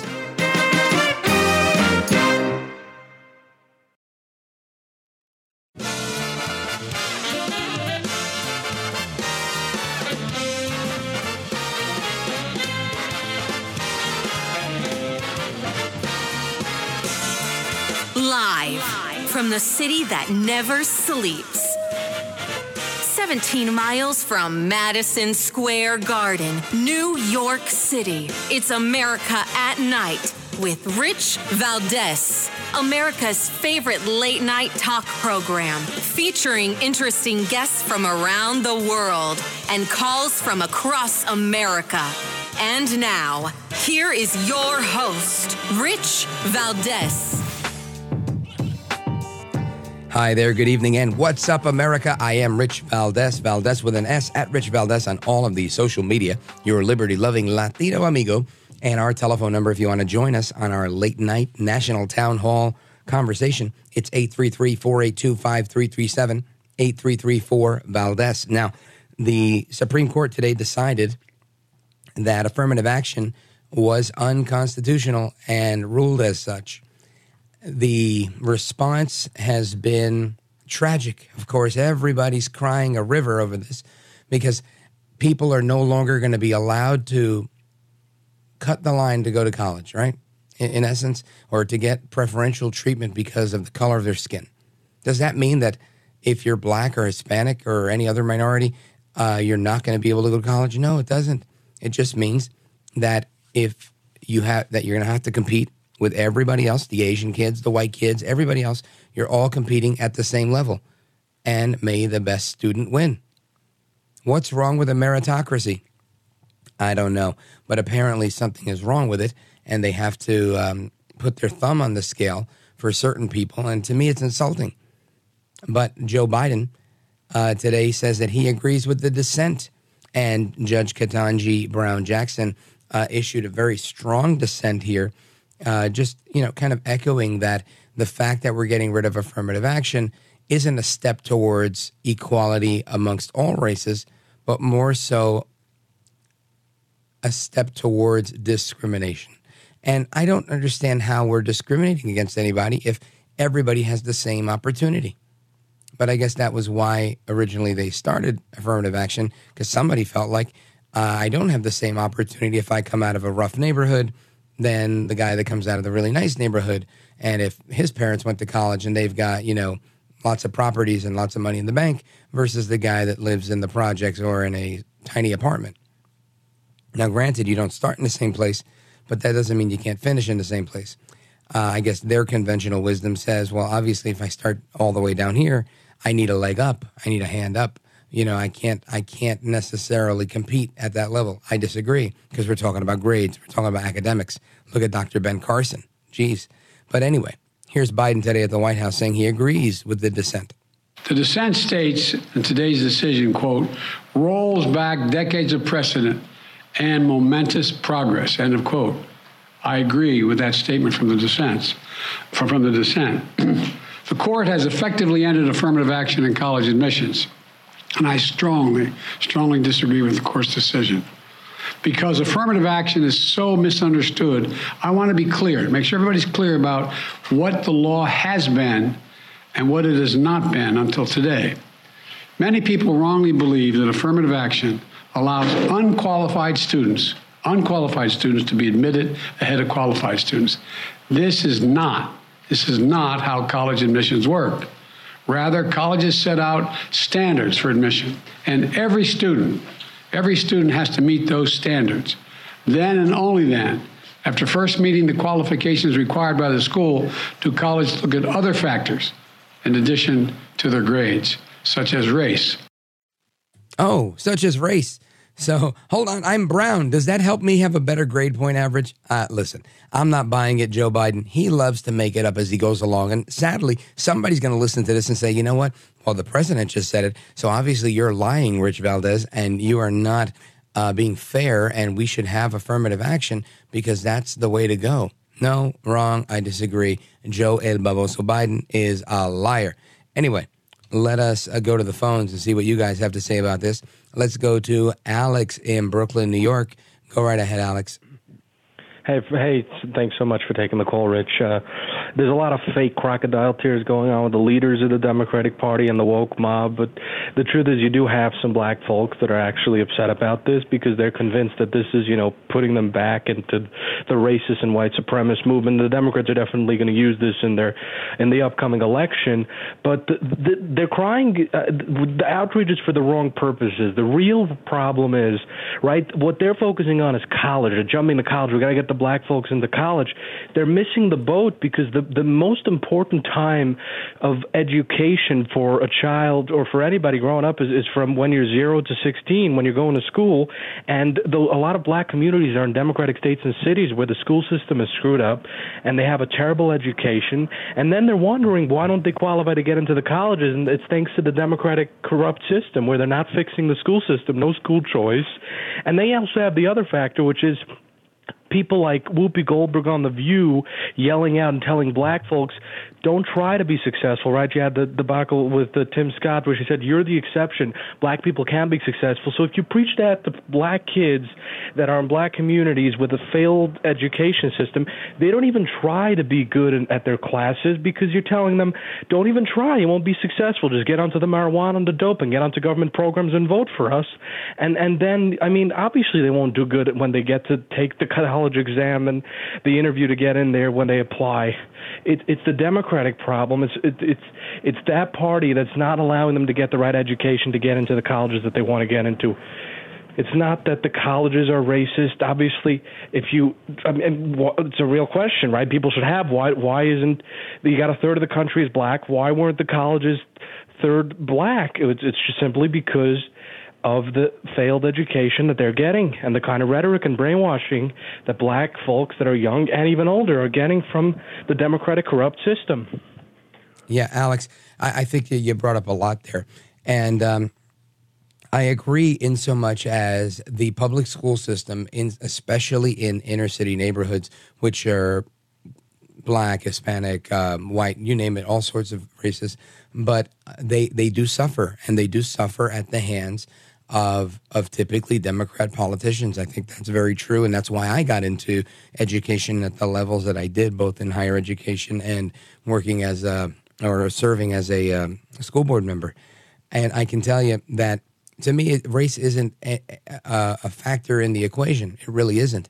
There's a lot of things that matter, but race isn't one of them.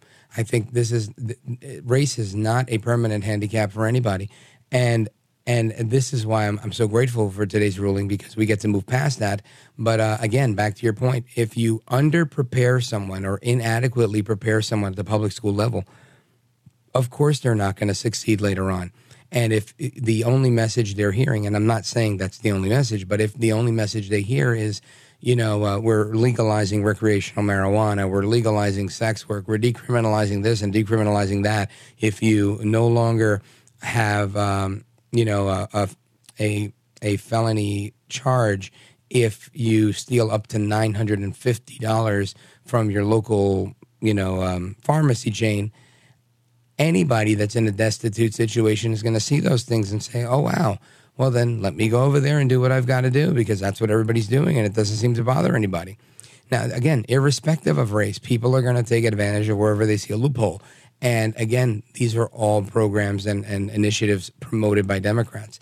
So it's a sad truth. It's an unfortunate situation that we see what we see, but it is a great victory, I think, today for people of color, at least as a brown American, if I could say that.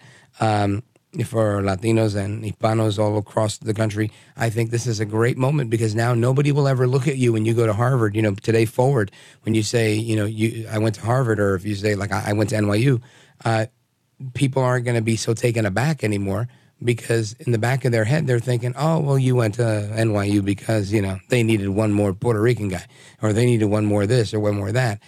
Gone are those days where people are going to minimize you and not have the same level of respect that they would have for someone else based on those academic achievements. So kudos to the Supreme Court for getting it right today. Alex, thank you for your call. I appreciate it. And when we come back, the rest of your calls, 833-482-5337. This is America at Night with Rich Valdez. Call now, 833-4VALDEZ. That's 833-482-5337. 833-4VALDEZ. That's Valdez with an S.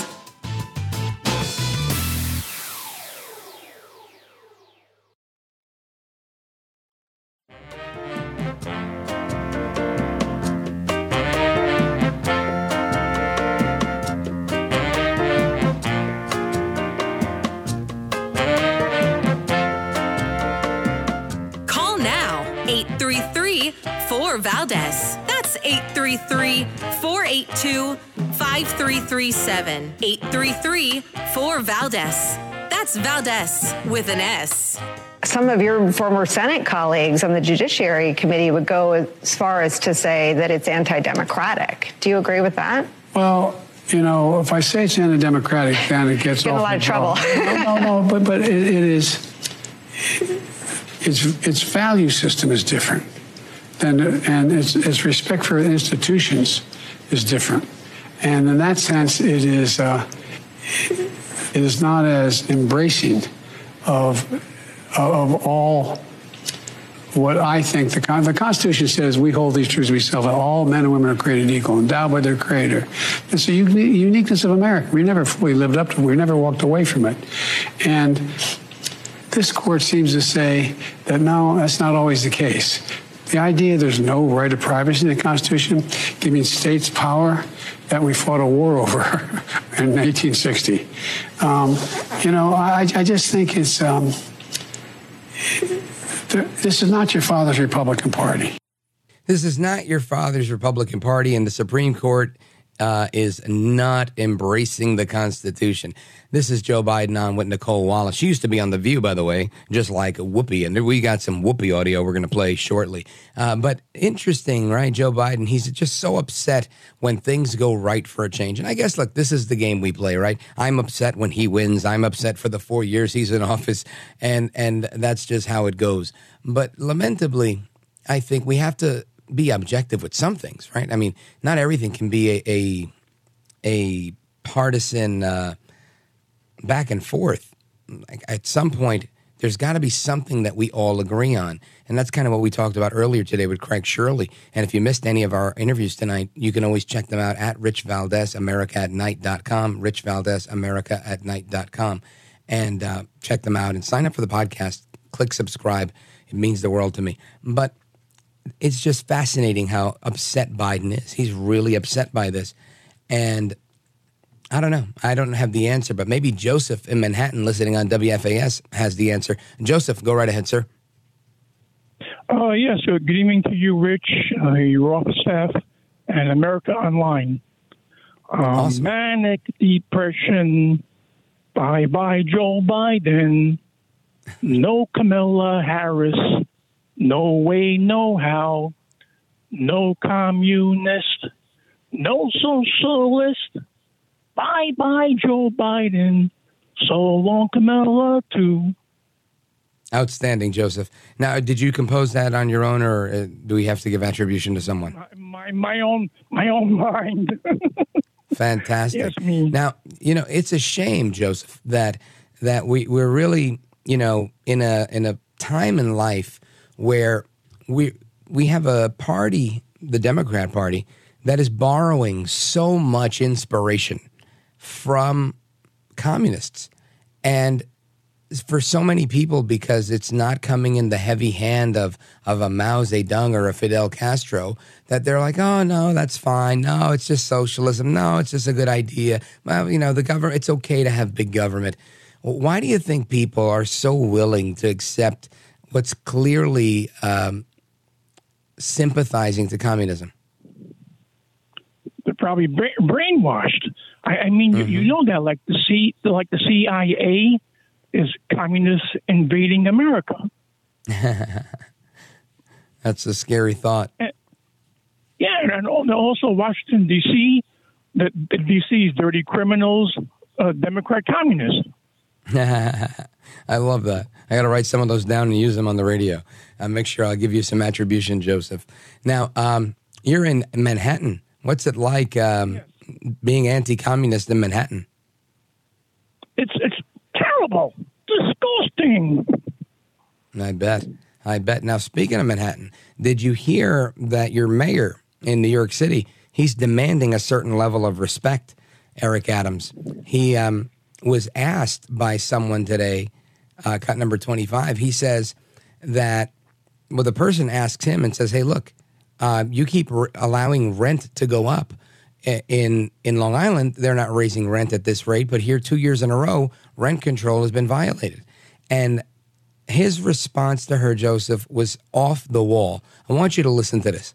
Why in New York City, where the real estate is controlling you, Mr. Mayor, why are we having these horrible rent increases last year and this year? Okay, first, if you're going to ask a question, don't point at me and don't be disrespectful to me. I'm the mayor of this city, and treat me with the respect I deserve to be treated. I'm speaking to you as an adult.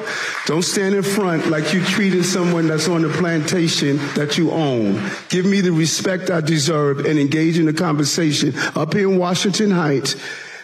Treat me with the same level of respect I treat you. So don't be pointing at me. Don't be disrespectful to me. Speak with me as an adult, because I'm a grown man. I walked into this room as a grown man, and I'm going to walk out of this room as a grown man. I answered your question. No, he didn't answer a question.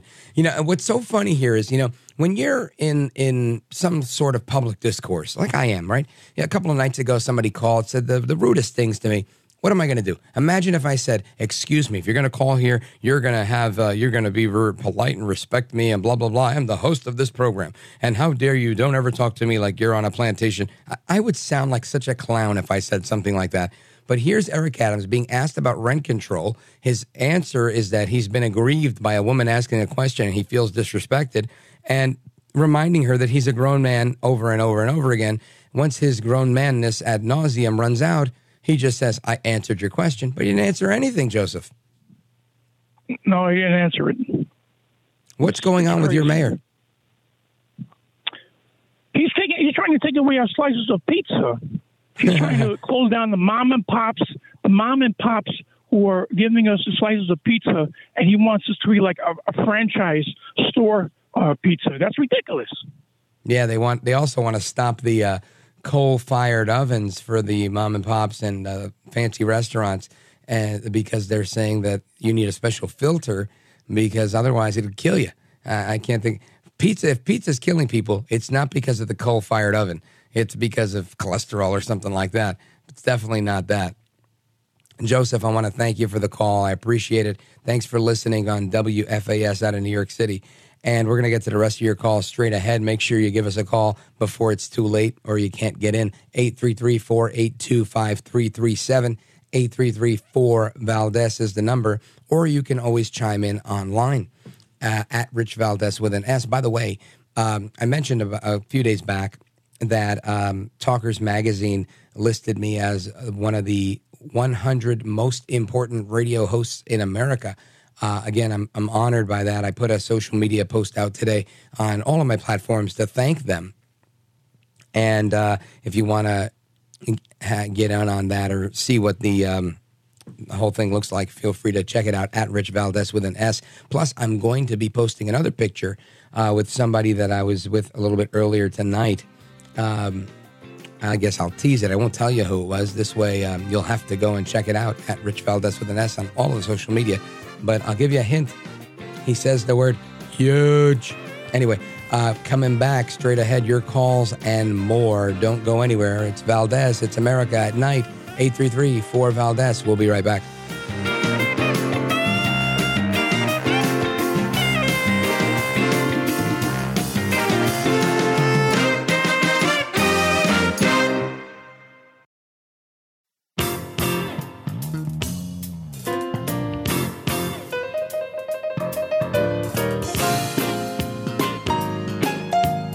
Call now, 833-4-VALDEZ. That's 833-482-5337. 833-4-VALDEZ.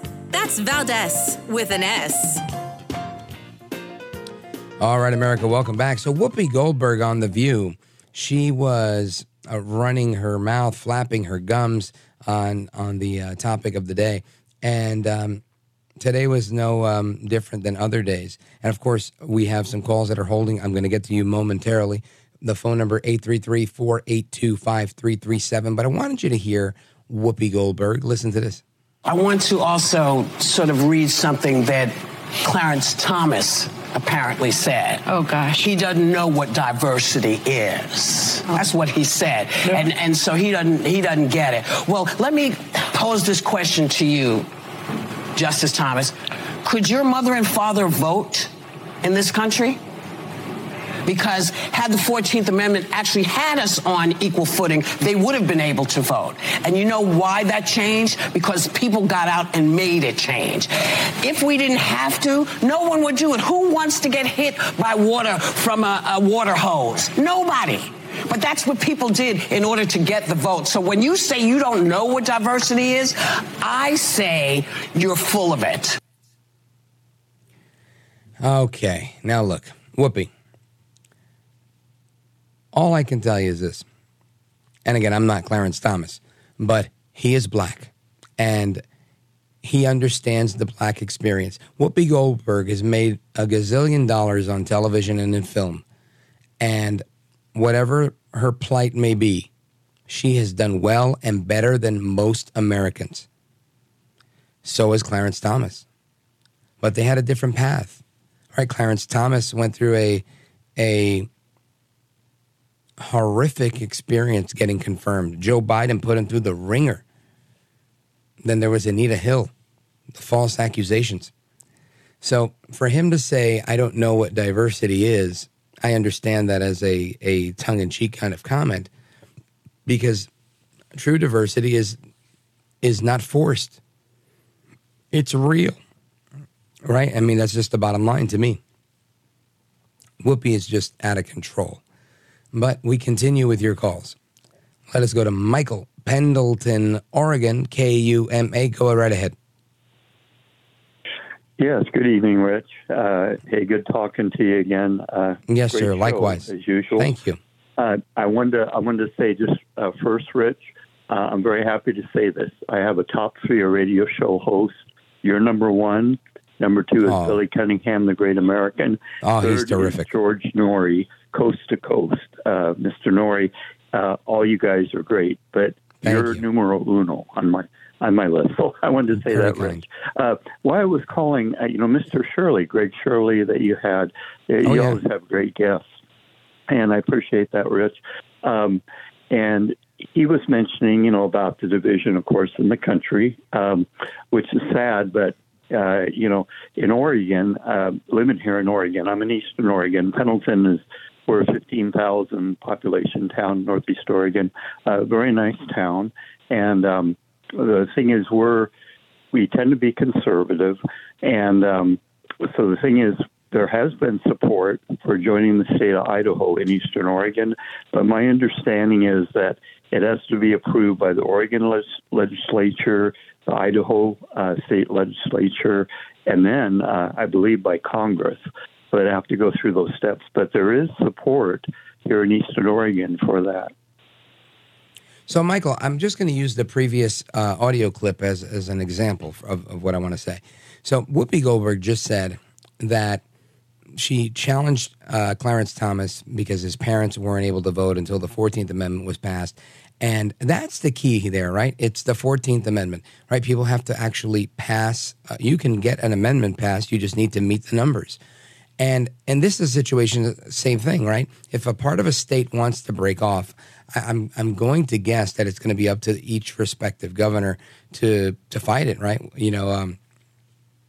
I can't see Idaho saying, "Oh my gosh, yes, we want the eastern part of Oregon." Maybe they do. I could be wrong, but I know I've heard the governor of Oregon, of Idaho, speaking, and all he ever talks about is how, please stop coming here. Everybody's coming here to get away from California and the crazy lefties, and we're running out of space. So I'm sure it was tongue in cheek, but I'm sure there was a little bit of a serious tone to that too. Now, of course, if that's the move, that's the move. I think the fight is worthwhile to be had the other way. Rather than say, hey, look, we're going to break off from there and join this other state, I say, fight the state you're in. Now, I realize, easy for me to say, but I do think it's a fight worth having. No, number one. Number two, if you don't have that fight, then you go for it and you find, if it can, in fact, be a thing. And if there's enough of a groundswell of support, yes, it will become a thing. I've seen it happen, not at the state level, but in New Jersey. During the break, I was sharing this with Count Delacula in the control room, that there is a town in New Jersey called Paterson. Not the best place. It's actually where they invented the Colt 45. The Colt gun factory was in Paterson, as well as a bunch of silk mills, and actually a very interesting place. Alexander Hamilton was mayor of the city of Paterson, by the way. So, all that being said, we go now and say, okay, we want to break off from Oregon. You're probably going to have the governor in Oregon fighting you. And the question is, will they accept you, right? Do they want you in the other state? So, and I'm sure you're going to school me on all of this. I'm just thinking it's a question of political will and public support. And if you have both, I think it makes it easier for you. Now, from what you've experienced and what you're involved with, do you have both that blessing from Oregon to leave and that blessing to be welcomed by Idaho? Michael? I haven't heard too much about Idaho's response on that, Rich, but my personal feeling, and I appreciate that you let all the callers share their views and their opinions, feelings. I appreciate that. Sure. And my feeling, I've always loved the state of Oregon. It's a beautiful state, and I care about my fellow Oregonians and my fellow Americans. I would like us to remain a state. That is, my personal wish, that we could work that out. Some of our local leaders who are very good leaders, county and the eastern part of the state. They've been skeptical if that would ever happen, the actually breaking off, joining Idaho. But, like you said, yeah, there's going to be resistance, especially from the west side of the state, which is the more liberal side of Oregon. And I hope there's a way, everything can be worked out where we can remain a state. That's my personal wish on that. But yeah, there has been support in Eastern Oregon, but I haven't really been up on how much support in Idaho for being okay with that. Yeah, so to me, it sounds like there's a girl that I like. I like her. The question is, does she like me? And it's one of those things. I hope that, it works out for you. But what I was saying about Paterson was Paterson eventually kind of split off and became West Paterson. And it was known as West Paterson for quite a while until they still, while that nicer section was able to enjoy a different lifestyle, they were never able to shake that patina of stigma of being Paterson. So even if it's just west of Paterson. So they eventually changed their name to Woodland Park. And now it's, they've lost the stigma of Paterson. So shout out to everybody in Paterson and Woodland Park. But I think that's part of what you might experience if this moves forward. Michael, thank you for your call. I appreciate you and your kind words. Folks, more on your comments and thoughts and your calls straight ahead, 833-482-5337. This is America at Night with Rich Valdez. Call now, 833-4VALDEZ. That's 833-482-5337. 833-4VALDEZ. That's Valdez with an S.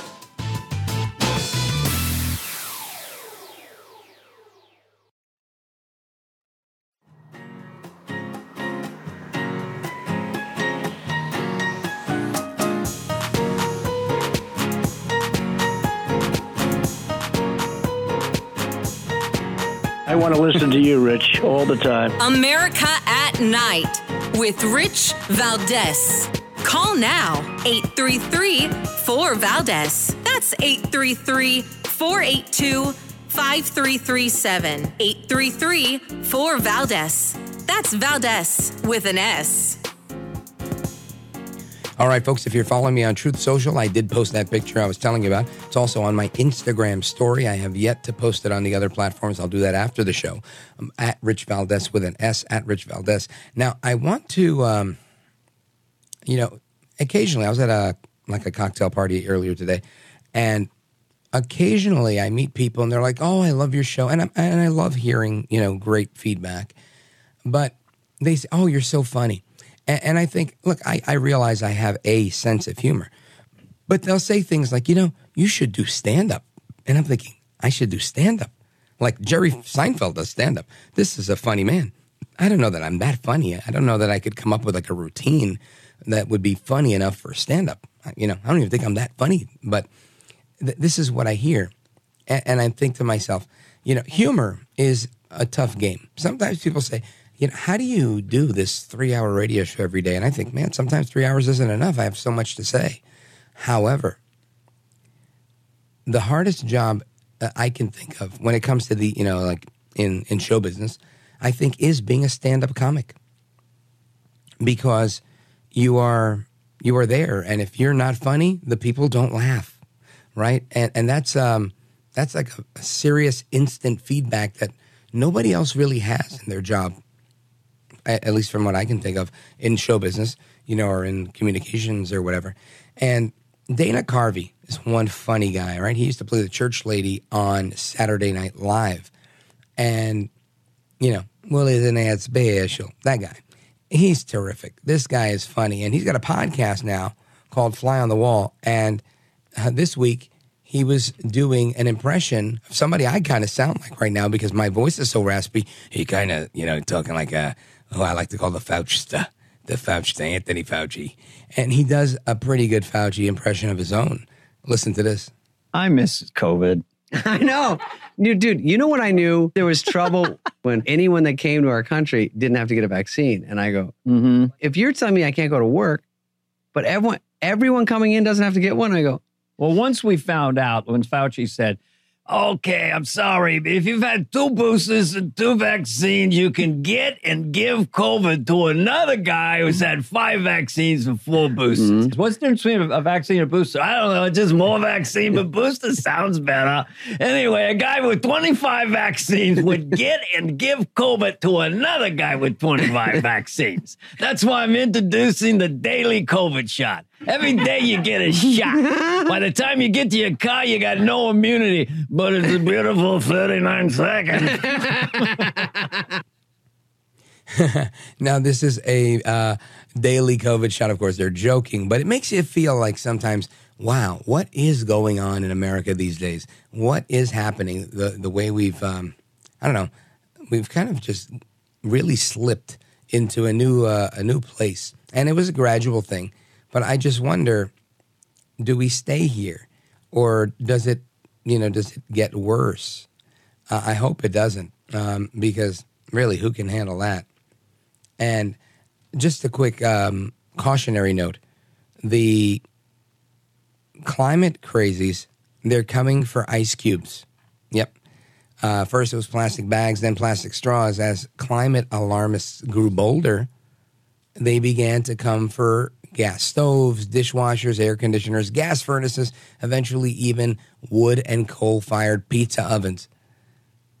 But now the time may have come here in America where it's time to finally draw the line in the proverbial sand and declare it ends right here and now. You climate loons, this nonsense is over. And this is a piece by Mike Miller in redstate.com. Very interesting stuff here. Now, why, do you ask? Well, I'll tell you. Because the climate, he calls them catastrophizers, I call them crazies. They're coming for ice cubes. And that means margaritas, Bloody Marys, bourbon on the rocks, whatever cocktail floats your boat, may soon become mere shadows of their formerly glorious ice-cold selves. Sarcasm aside, it's true.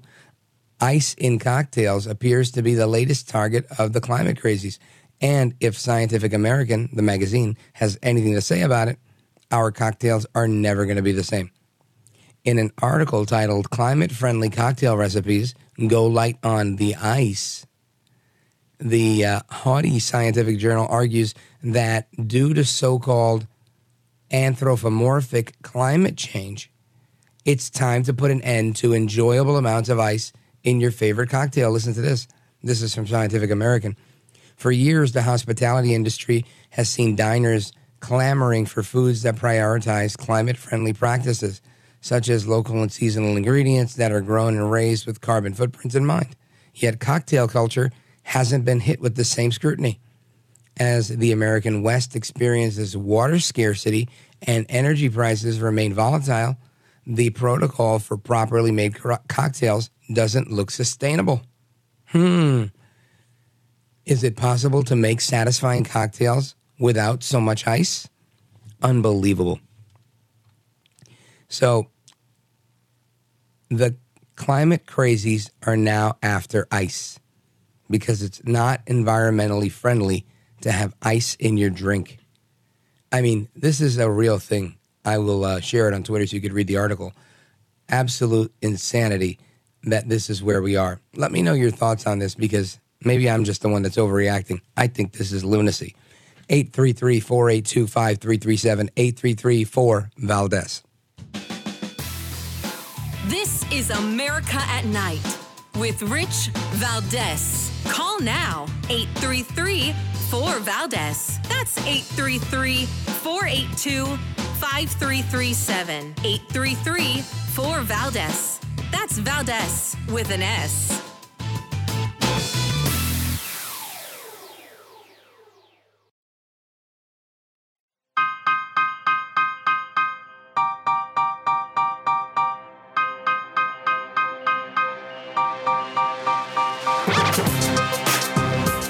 Well, thank you, Rich, and thank you for everything. I know you very well, and I listen, but I have a lot of people that listen, and they love your show, and I appreciate it very much. America at Night with Rich Valdez. I don't want to vote for either one of them, Lawrence. Let me answer it flat out. You're not going to vote for either one of them? I don't want to vote for either one of them. But will because you neither vote for one of them are qualified, in my mind, to be president of the United States. We see Joe Biden out there. He doesn't look like he's even competent. And the bottom line is, how are we going to nominate someone who is under 2 sets of criminal charges now and still under investigation for 2 more? You know, we want to win this race. We're tired of losing. That is former New Jersey Governor Chris Christie criticizing President Trump and President Biden, saying he would not vote for either one of them. But the debate rules indicate that if you take the debate stage, you have to agree ahead of time to support and vote for that candidate that wins the primary. And the question will become, is this a ploy to not attend the debate? Will Donald Trump even attend the debate himself? I don't know.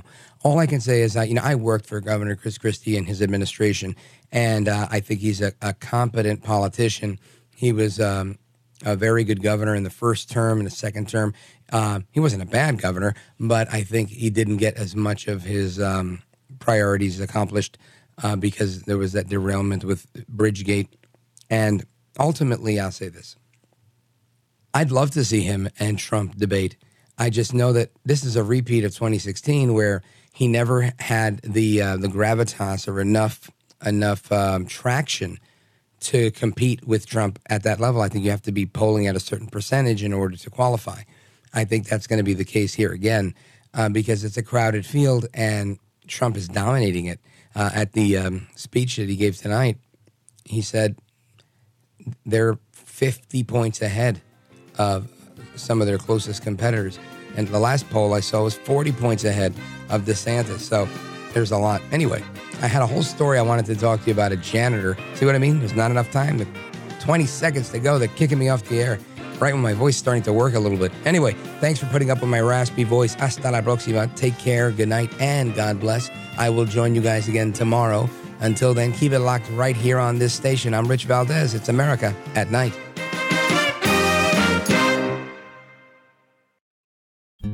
Every story eventually comes to an end. This June, hear the final episode of Season 2 of the hit podcast series In the Red Clay, Durham. In the Red Clay tells the unbelievable true story of Billy Sunday Burt, the most dangerous man in Georgia history. In the podcast that people are calling riveting, incredibly moving, captivating, and addicting. Binge Seasons 1 and 2 of In the Red Clay now, wherever you listen.